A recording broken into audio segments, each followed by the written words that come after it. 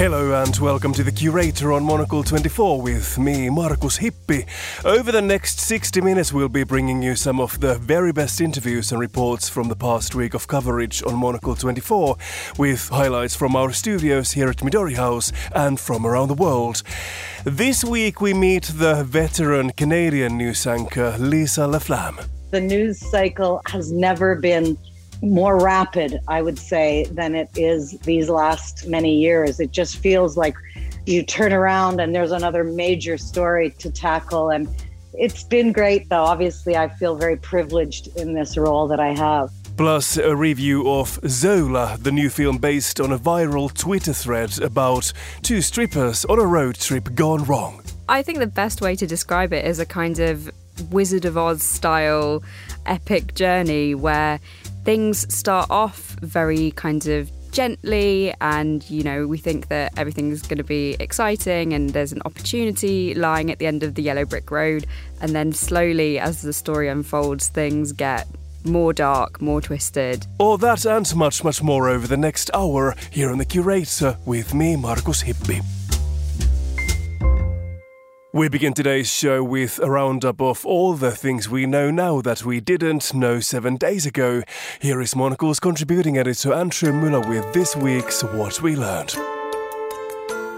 We learned this week that predicting the future is probably best left to the professionals with their crystal balls, runic stones, coffee grains, goat's entrails, and what have you. It is not a lark for the enthusiastic amateur. The Taliban is not the North Vietnamese army. They're not remotely comparable in terms of capability. There's going to be no circumstance where you see people being lifted off the roof of an embassy of the United States from Afghanistan. It is not at all comparable. We learned that the 5 weeks since US President Joe Biden made that claim has been a long time in Afghan politics. After 20 years of attritional war, the Taliban rolled Afghanistan up in a matter of days. President Biden sulked back from vacation to offer an updated assessment of the situation, from which we learned that there had been an evolution in the United States' view of Afghanistan, from budding democracy in which America had been willing to invest decades and trillions to, here's a quarter, call someone who cares. We gave them every chance to determine their own future. We could not provide them was the will to fight for that future. But we learned that, while little in American politics these days is truly bipartisan, being wrong about Afghanistan most certainly is. Let us now peer back through the swirling mists of time to about a month ago, when someone was positing the looming American withdrawal as a great American triumph. I started the process, all the troops are coming back home, they couldn't stop the process. 21 years is enough, don't we think? 21.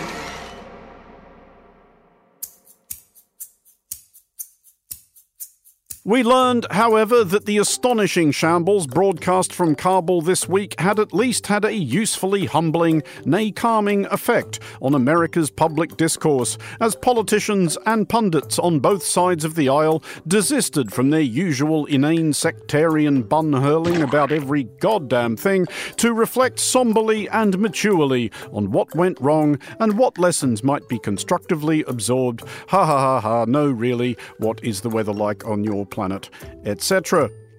We learned that the Republican Party, usually as enthusiastic about citing George Orwell's 1984 as they are unenthusiastic about reading it, had gone full Ministry of Truth.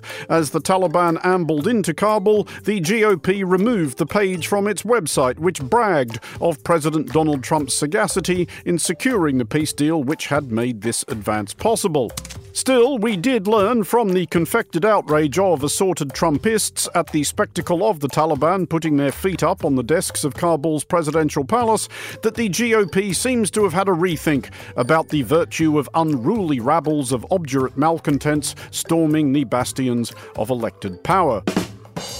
That was an extremely clever satirical reference to the events of January 6th in Washington, D.C. and the subsequent defences of that attempted putsch by Republicans, and we would not have wanted you to miss it, and so that is why we are explaining it at this time. I see. Very clever. Back in Kabul, meanwhile, we learned from an altogether odd news conference thrown by the Taliban that Afghanistan's reinstalled rulers do have an amount in common with the conservative headbanger tendency of the nation they had outlasted. This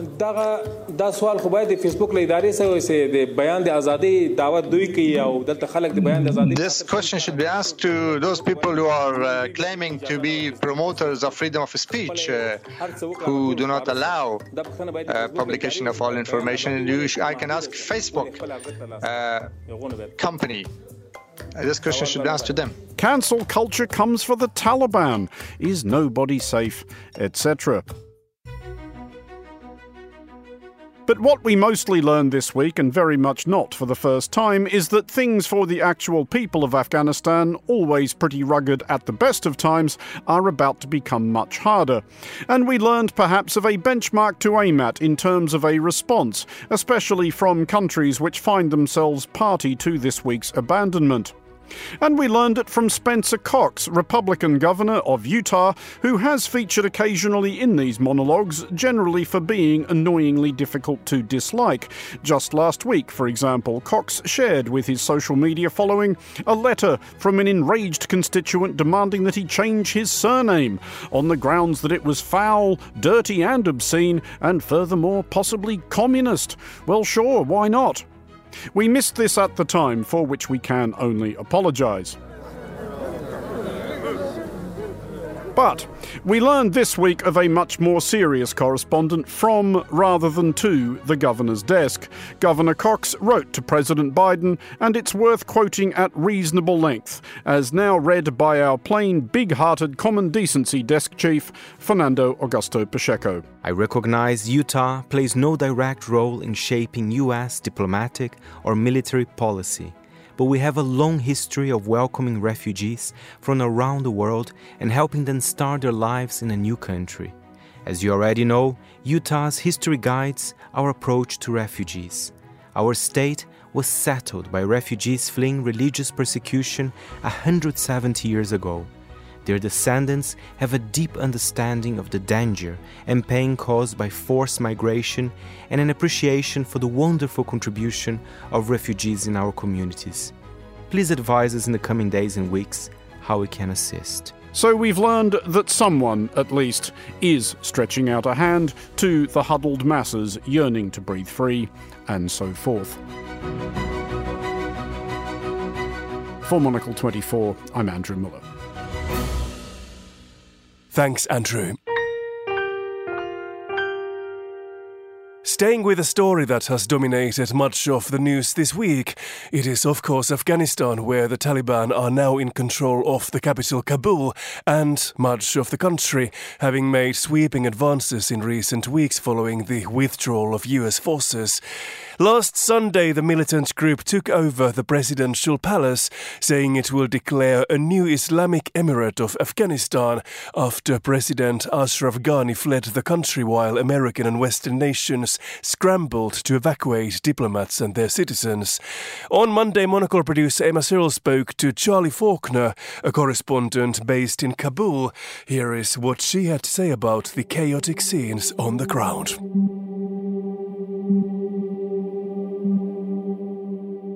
The streets of Kabul have been absolutely sort of clogged with traffic this week. A lot of it was down to displaced people fleeing from conflict in the provinces, in other parts of the country, sort of flooding into Kabul in the hope of some sort of support.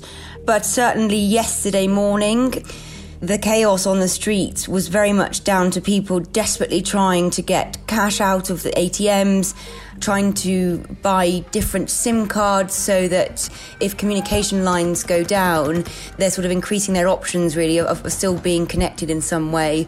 People were sort of packing up and moving into different relatives' houses, sort of moving out of the centre because they were expecting some sort of Taliban attack. But what actually unfolded was that by the mid-afternoon, following this crazily chaotic morning, the city sort of just fell into this very eerie quietness, whereby people were at home just waiting, really, for the news of what was going to come.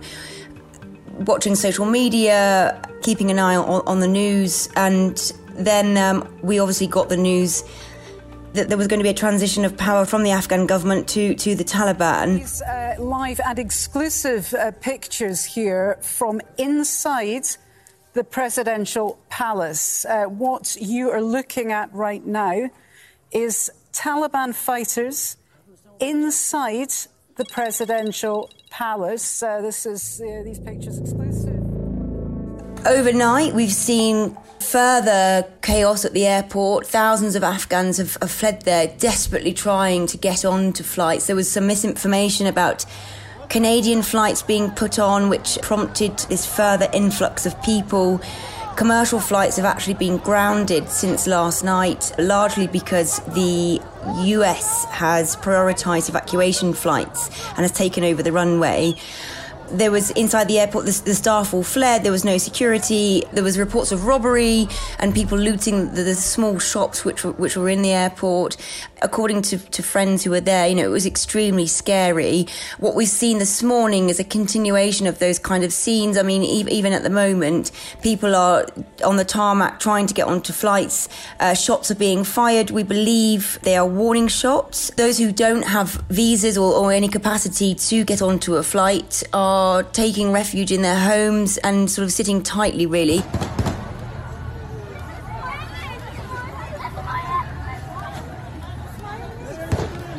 There are some people out on the streets, but they are much quieter than normal. As I say, be accompanied by a male relative companion. There is a huge concern around women's freedoms being curbed. We already are having reports from different regions around the country about girls not having the same access to education. In Herat, Reuters reported 9 women were removed from their posts in a bank. Taliban fighters came in and forced them from their positions. So it is a very, very worrying scene at the moment.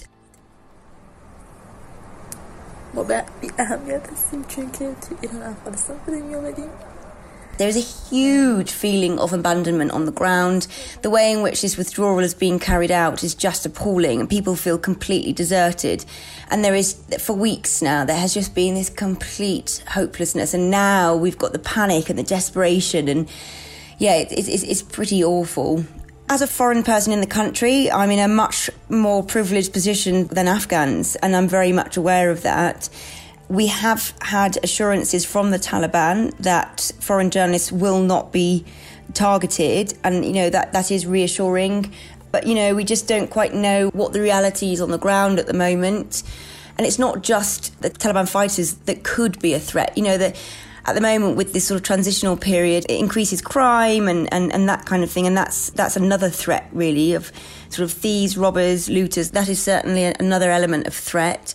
And also people who are angry at internationals for this interference and abandonment. That's also a risk that I have to be aware of. I'm not planning to leave at this time.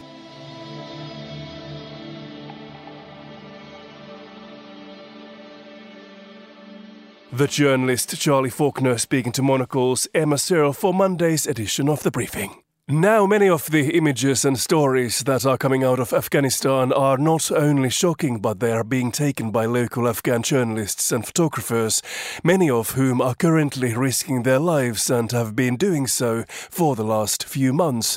One of them is the Pulitzer Prize-winning photojournalist Masood Hosseini. Born in Afghanistan, Masood has been chief photographer at the Associated Press and a photojournalist at Agence France Presse. Until last weekend, he and his colleague, the journalist Lynn O'Donnell, were in Afghanistan covering the Taliban's takeover of the country. Fearing for their safety, they fled Kabul last Sunday, just hours before Taliban fighters entered the Afghan capital. For Tuesday's edition of The Globalist, Monocle's Emma Nelson was joined on the line by Masood, who is now safe in the Netherlands, and he began by explaining what happened to him. Unfortunately, I experienced a really stressful week when I was in Kabul. Before that, we were, me and my colleague were covering Herat war, And I saw and I felt that the war was really, really closing to people, our life, and the government was completely disabled and already was broken and failed from inside.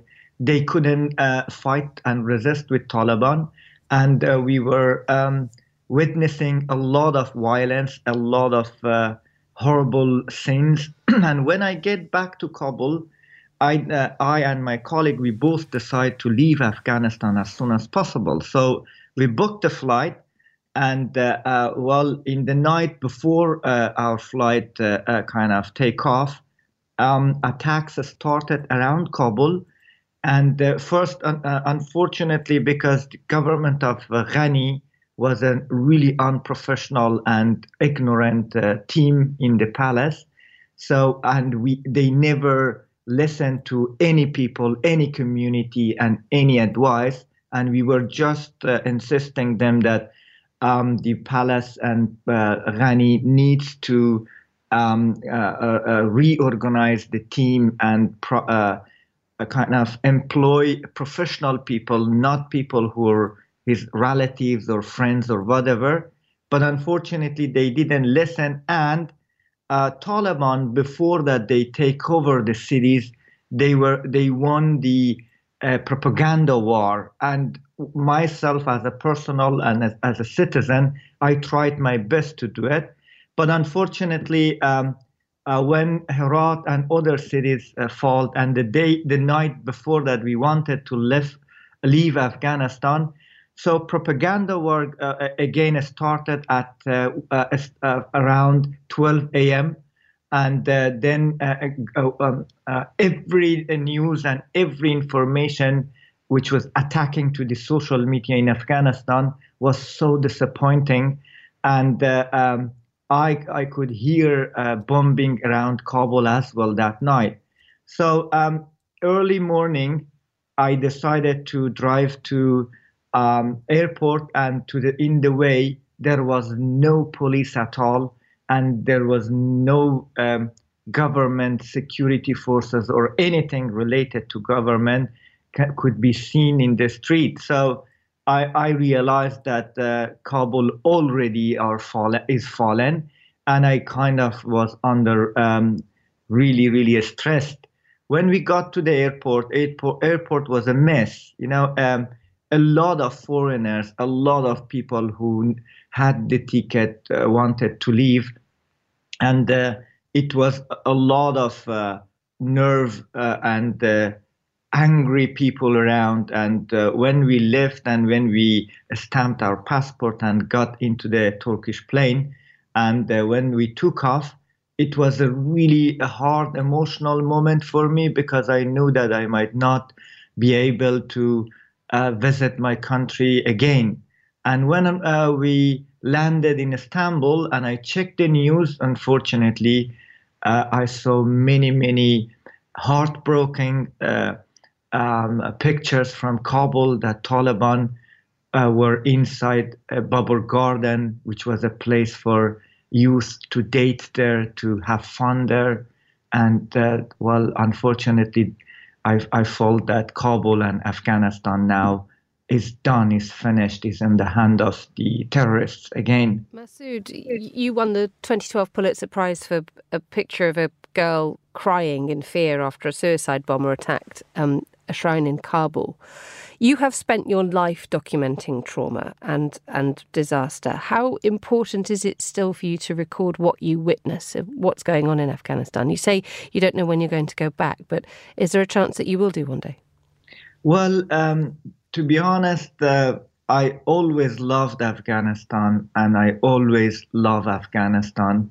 And when I came back from Iran to my own country for the first time, I fell in love with the beauty and the great pictures and everything through photography.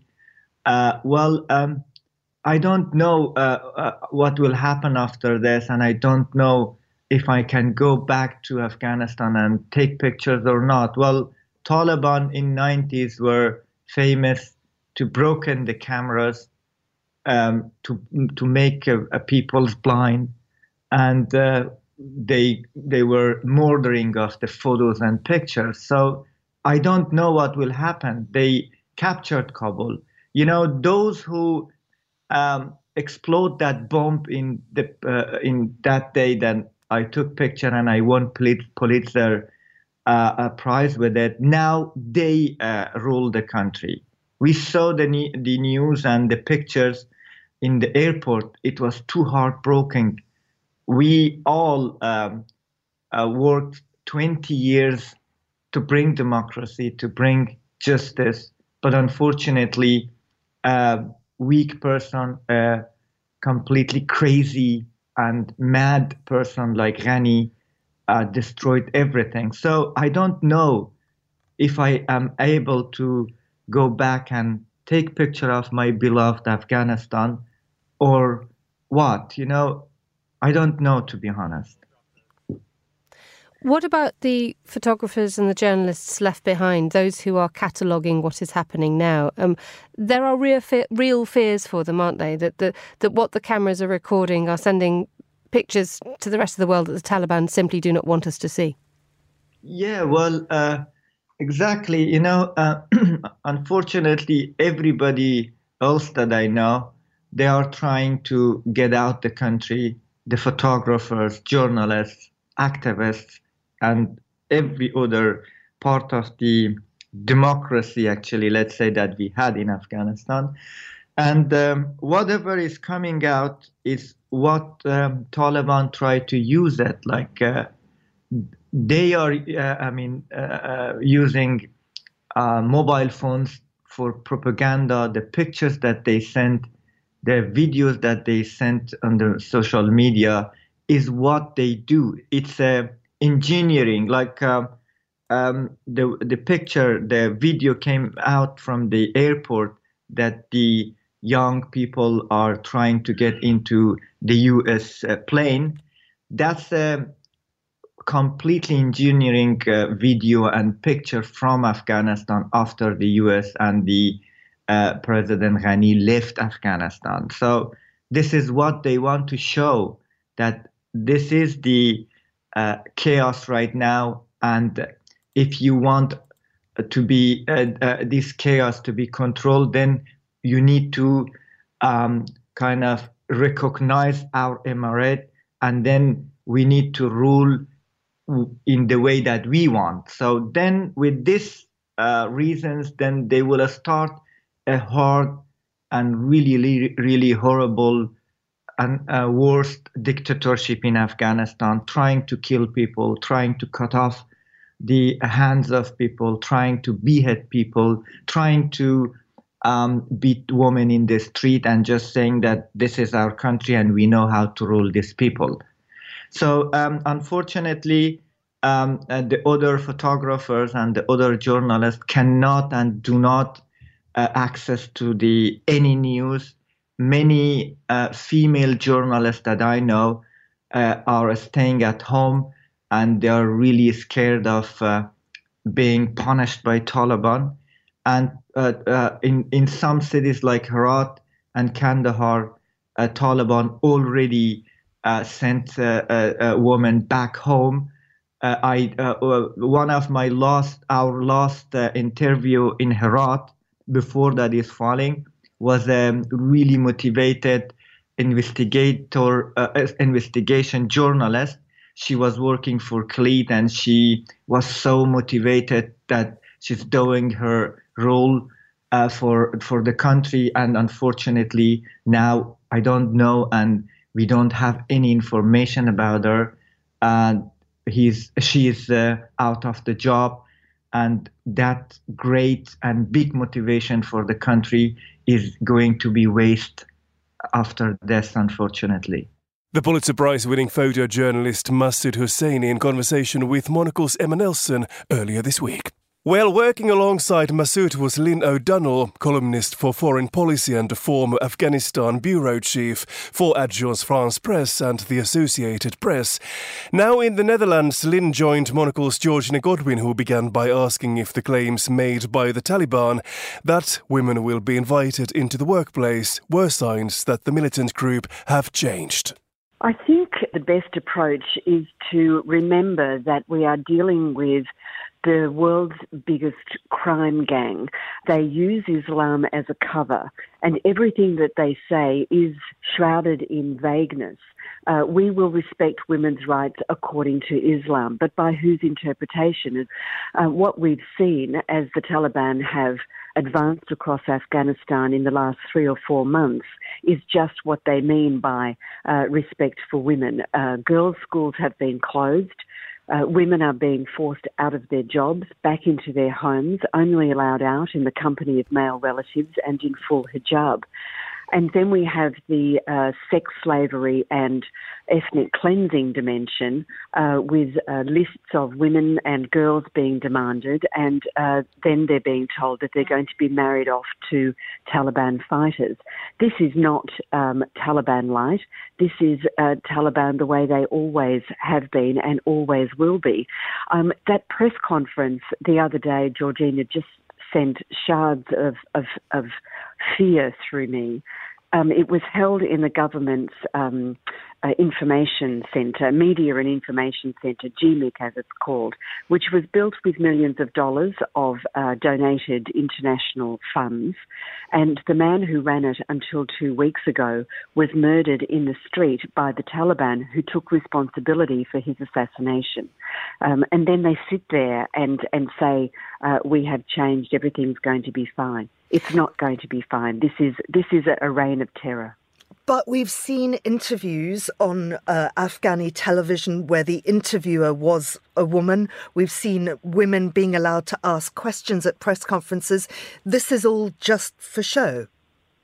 I believe so, yes. We're not there yet. This is a transitional period.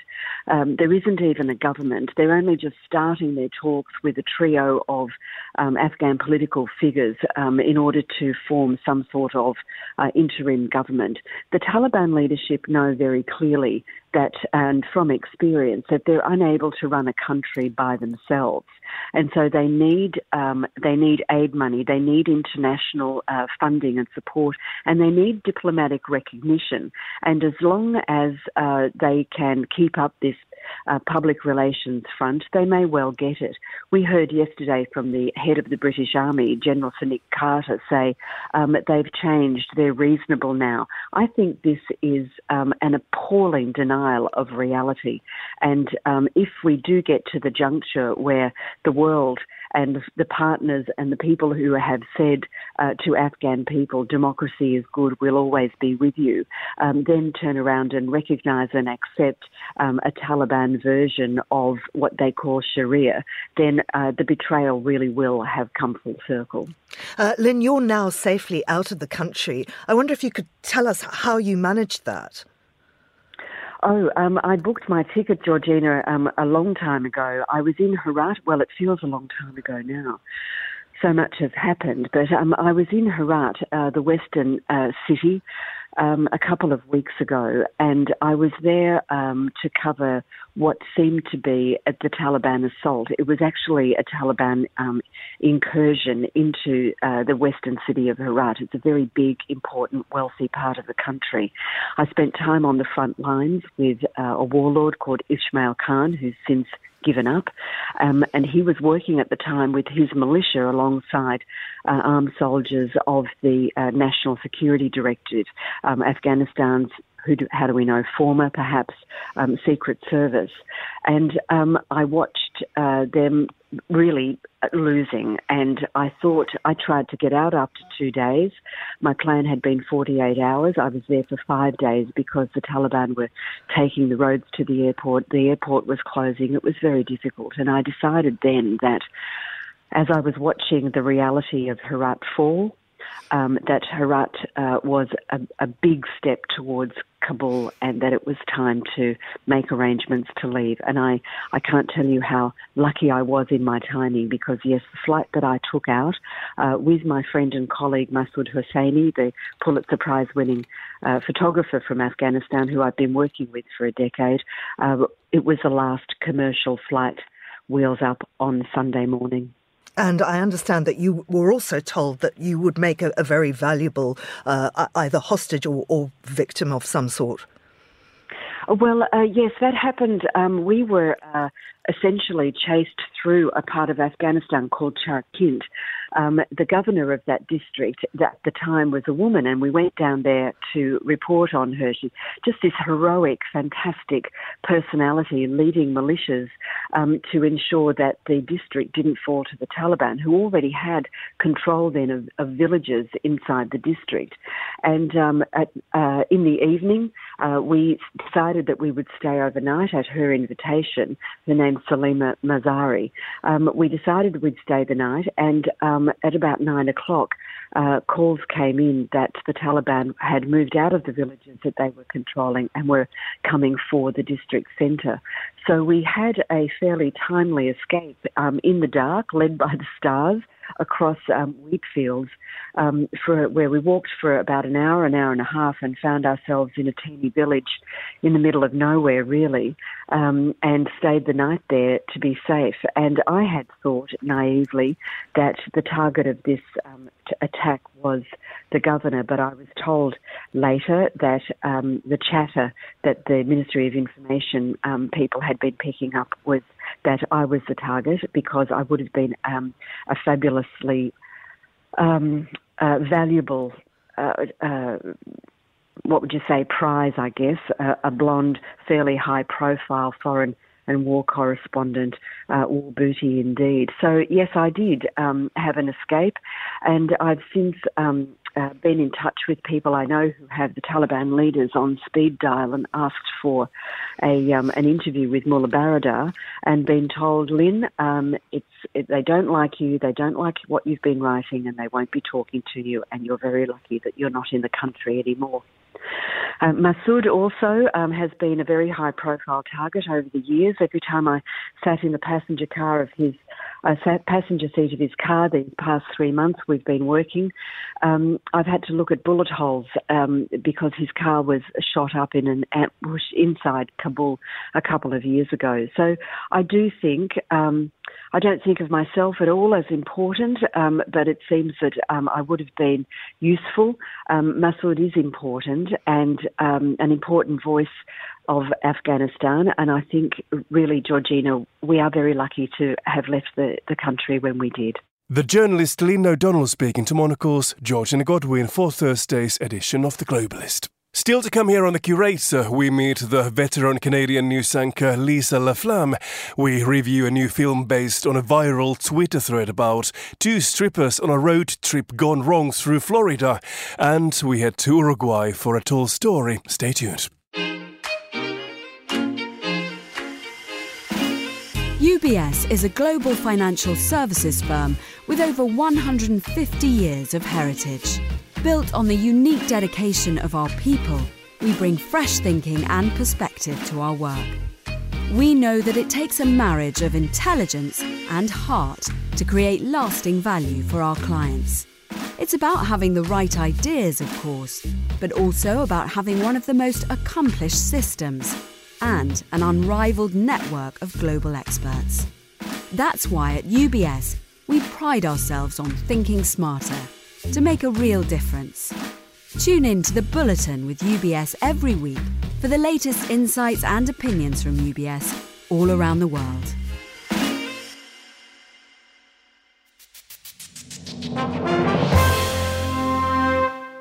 You are with The Curator, our weekly highlights show here on Monocle 24, and I am Markus Hippi. Next, we head to Canada, where in a few weeks' time, the news anchor Lisa LaFlamme will mark a decade since she became the first woman to become the full-time host of a nightly national news broadcast. CTV National News with Lisa LaFlamme is the most watched national news broadcast in Canada, and LaFlamme has covered a huge range of stories throughout her career, from the war in Afghanistan to the Olympic Games and to royal weddings. Monocle's bureau chief in Toronto, Thomas Lewis, spoke to her recently on how the role of the national news anchor has changed during her long career. Tonight, the climate catastrophe happening in real time. A blistering new assessment about the state of the planet.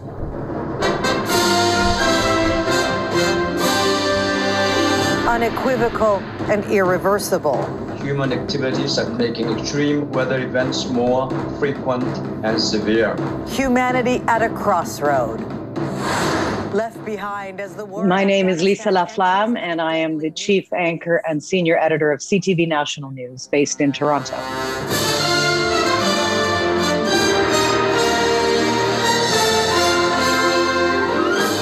CTV National News with Lisa LaFlamme. Good evening. We begin with breaking news tonight out of China, where it's already Tuesday morning. A verdict has just been handed down for a Canadian facing the death penalty. Robert Schellenberg is one of several high-profile cases. Of course, there are also the two Michaels, straining the already frayed relationship between Ottawa and Beijing. Well, I've been a journalist for 34 years, and I started in radio and eventually into television. And for 20 years, I was sort of a national affairs correspondent in Canada and a foreign correspondent from, covering war zones for many years, and everything from war zones to royal weddings, actually. And then 10 years ago, this Labor Day, it will be 10 years that I assumed the role as the chief anchor. And I took over from a man who'd been in the job for over 40 years. So it was quite an overwhelming change. Another entry in the history on COVID tonight. Canada is now officially welcoming fully vaccinated Americans in for non-essential visits for the first time since March 2020. The move, though, coincides with the sharp climb in COVID cases in the U.S., once again averaging more than 111,000 daily new infections. And look at Houston again, overflow tents to accommodate inundated hospitals. CTV's Vanessa Lee on the reopening reality. I had loved my reporting life. So this has been a perfect hybrid job, really, for me, because I'm still on the road. Obviously, the pandemic has changed everything. But really, as an anchor, I'm still doing my reporting. We take the show on the road for every major story. And so it's been a fascinating treadmill to be on, shall we say, because the news cycle has never been more rapid, I would say, than it is these last many years. It just feels like you turn around and there's another major story to tackle. And it's been great, though. Obviously, I feel very privileged in this role that I have. And do you describe, Lisa, this melding of your reporting work and the work of presenting the news? How important is that to you, that you are still effectively a reporter at heart, as well as being the figure behind the news desk? Well, they're so intertwined. I couldn't even separate one from the other. And that is the key role of a national anchor. Certainly on a conventional newscast, you are completely hands-on, and the senior editor of the show also. And everything that comes out of my mouth, I have had a hand in the writing of it. And that also is a result of my many years as a reporter. I know what I mean. I know how I can best express something. And the viewer sees the very last thing I do in the day, which is present the newscast. But all the work that goes into it all day long from first thing in the morning is the part nobody sees, sort of the dissecting of the news stories and the putting it in context and then presenting it. I find that I love this job also because I can tackle sort of the 12 top stories of the day. I mean, on average, we put about 20 stories in the show. And, it's just, you're always trying to put it in context, help the viewer, put yourself in the mind of the viewer. How are they interpreting this? How can we make it more digestible? Because these issues are so complex. And in television news, you really have to learn how to write tight. We don't have the luxury of, 1,000-word columns or articles. So it's a totally different skill, actually. Because I was so mobile for so long, it was obvious in the very beginning that I wasn't going to be very satisfied to just be covering something from afar. So from day one, as I said before, we take the show on the road. And we can do that now with the technology with, I would say, 4 people. We can do a whole newscast from anywhere. I've done it from Erbil, Iraq. I mean, it's unbelievable. Now we were only 2 people. So I think that for me personally, I've had this great support from my bosses that say, yes, this story is important enough that the whole show should come out of there. It isn't just optics. It allows me to actually be reporting on something. And if the viewer turns on the newscast at 11 o'clock at night and sees that we're, somewhere, it obviously is a message. This story is hugely important, so important that we want to give more of the show to its focus. And so I think that's just, for me, how I've been able to pull this off for 10 years, because I still have the right and the ability to travel. And if I didn't, I think it would be more difficult. Veteran news anchor Lisa LaFlamme speaking to Monocle's bureau chief in Toronto, Thomas Lewis, for last weekend's edition of The Stack. Our next highlight comes from the latest installment of Monocle on Culture. This week, the team reviewed the film Zola, a dark comedy based on a viral Twitter thread about 2 strippers on a road trip gone wrong through Florida. In this clip, the show's host Robert Bound is joined by the film critics Simran Hans and Casper Salmon. Hey.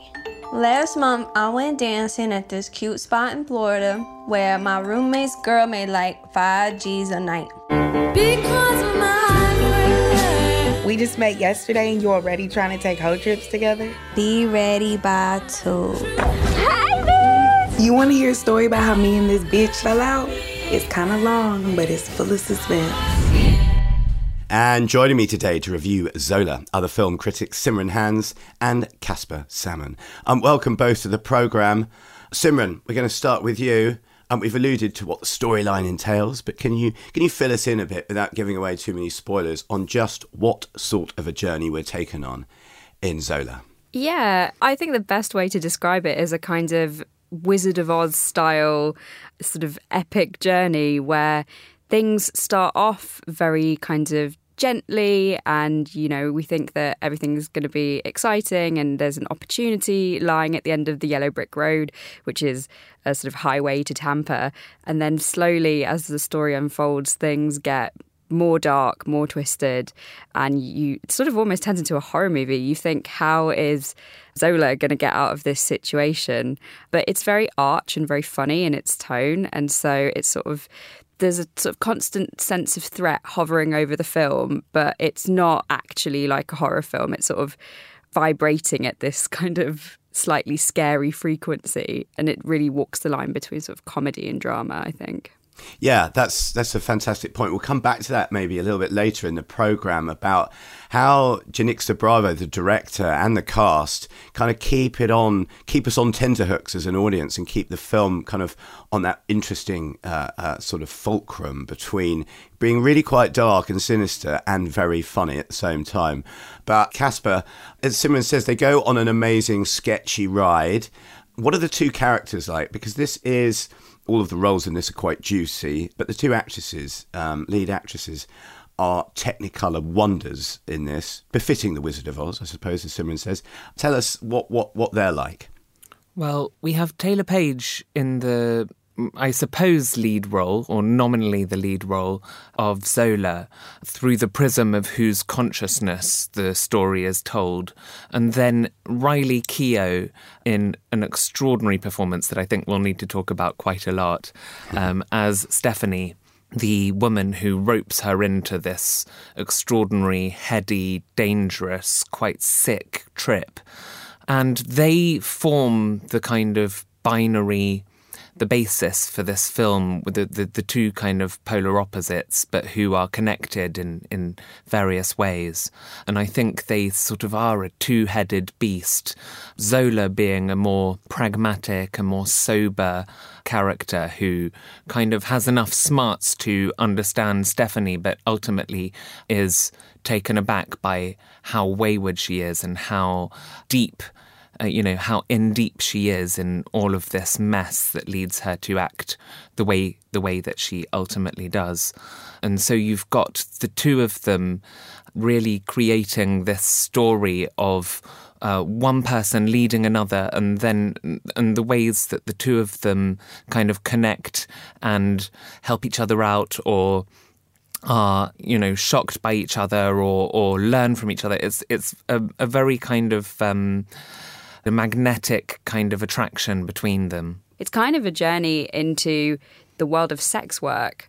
And so that kind of sits on a spectrum from dancing and stripping to sort of more explicit sex work. And I think you sort of see that industry and that labour practice from these two different characters who have kind of different relationships to it.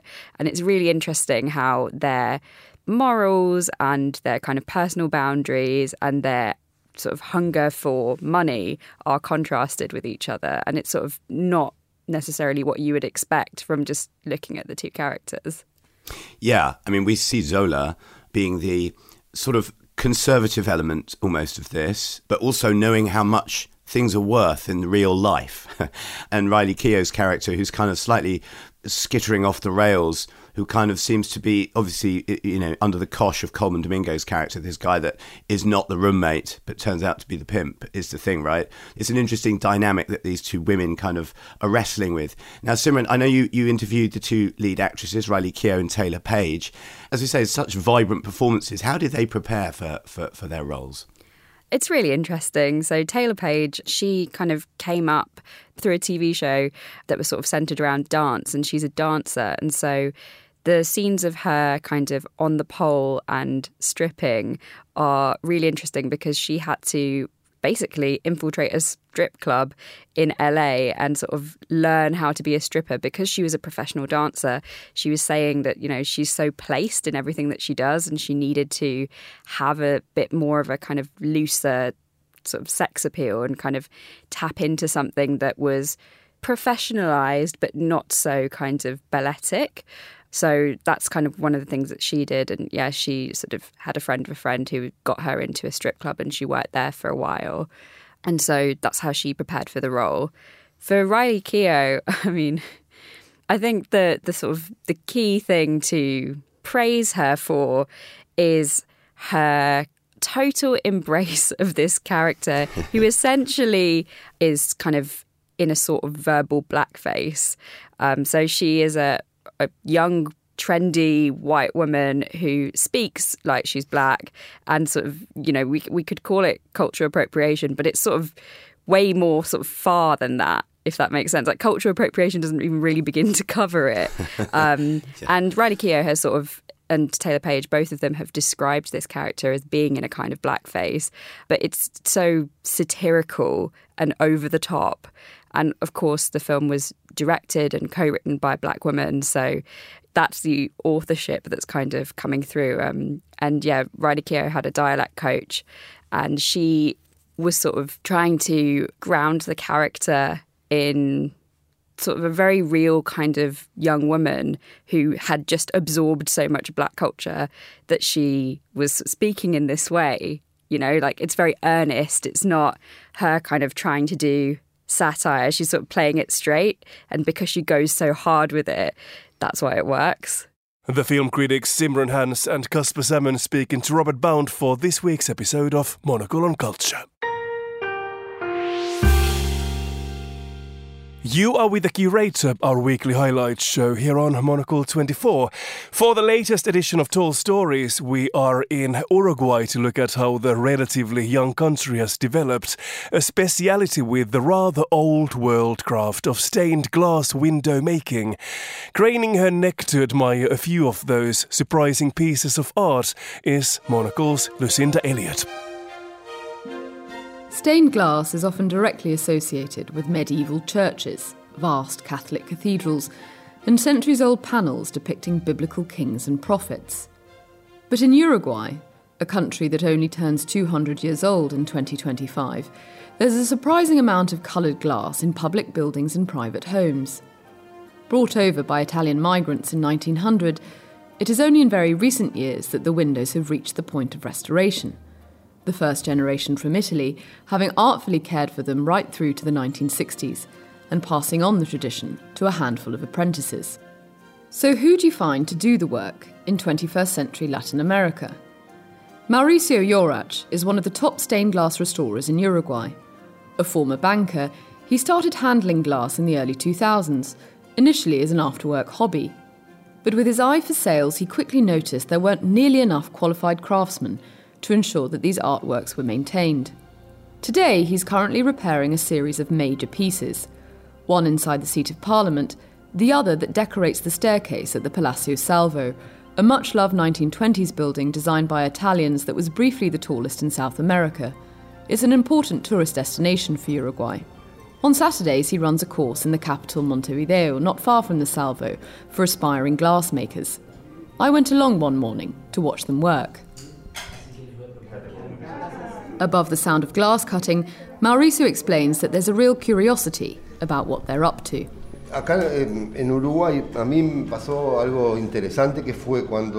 Here in Uruguay, something interesting has started happening.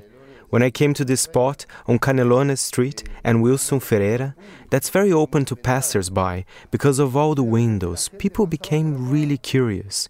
They would pop in and ask questions about the glass, and they were genuinely surprised that there are people like me in Uruguay who are dedicated to the craft.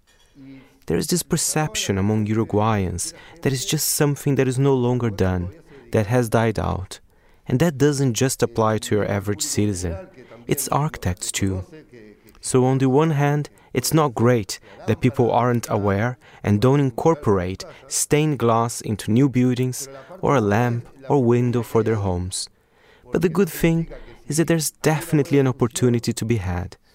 If we talk more about what we're doing and the news catches on, the future is very bright. Today, we exist. On the table, students are cutting glass into different shapes, with the outlines of what they'd finally like to make drawn underneath. Marcelo is working on a sun with curved rays for a small arch window for his country house, while Veronica wants to make a Vespa moped as a gift. There are several women taking part. I ask if, as well as technical skill, you have to be physically fit to be able to install large windows, like the one in Parliament. Physically, it is a complex job. When you are at the workshop, it is fairly comfortable work. You're at a table, sitting down. But when on site, whether that's to restore broken pieces or install new ones, it gets tough. You're up high, in positions that are uncomfortable for longer periods. Sometimes you're working horizontally, lying down, and it requires strength. Arms outstretched in odd positions. And we're working with very fragile objects. Glass that is extremely old and in a bad state. So there's a lot that comes with it. The glass itself is not made nationally. The market is simply too small. Much of the materials come from neighbouring Argentina. But there's a real sense from Mauricio that with broader government support and greater awareness among residents, that he and his fellow glassmakers, or vitralistas, can train a new generation. In 2 talks, we've had 20 people and up to 30 coming to listen to us. It's inspired me to continue with the teaching side, and people love it. It's totally different to painting, sculpture or ceramics. Glass is different, and I see more people who are taking an interest. First, as a hobby, 90% of students are having some fun with it, but also those who are taking it on as a job. And they are the future glass workers. Youngsters who used to come to my workshops are now working full-time in the industry. And having seen some of the final pieces, I'll be looking forward to gazing up at their colourful, kaleidoscopic work on ceilings, along staircases, and decorating Uruguay's buildings in all their national glory. Monocle's Lucinda Elliott there for this week's edition of Tall Stories. We are nearing the end of the show, but we have time for one more highlight, and that comes from the latest episode of Food Neighborhoods. This week, cookbook author Zsuzsa Zak shares a Baltic recipe. My name is Zsuzsa Zak, and I'm the author of Amber and Rye, which is all about Baltic food. My recipe is Greta's Gran's potatoes with kefir and summer vegetables because it's perfect for this time of year and everyone who loves it makes it again and again. And this is my mission with this book, is trying to get people to cook more food from Eastern Europe. So what we need is some new potatoes, some dill, some rapeseed oil, tomatoes, spring onions, cucumbers, radishes, kefir and salt. And that is it. I use new potatoes for this. I cook them in boiling water until they are soft but not falling apart. And then I cool them. I halve them, and then I take half the dill and I fry them in the rapeseed oil and add the half the dill to that. And then I leave them there on the frying pan while I put together the summer vegetables. So I just roughly chop all their ingredients. The tomatoes, spring onions, cucumbers and radishes all go into a bowl with the rest of the dill, loads of salt and some kefir. And I mix that all together. And then the kefir with the summer vegetables goes over the potatoes.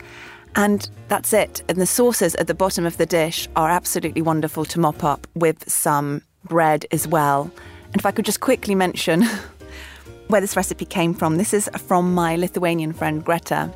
And she used to have this kind of dish when she was staying at her grand's dacha on the Lithuanian coast, which sadly she can't find anymore. It got bought and now they can't find this. But she has this wonderful memory of staying there, and her room overlooked the vegetable patch, and she would take the vegetables from the vegetable patch and make this dish. That was Zsuzsa Zak with her recipe. And that's all we've got time for on this week's edition of The Curator. The show was produced by Sam Impey and presented by me, Markus Hippi. Join us again next week to hear some of the very best of the programs here on Monocle 24, and thanks for listening.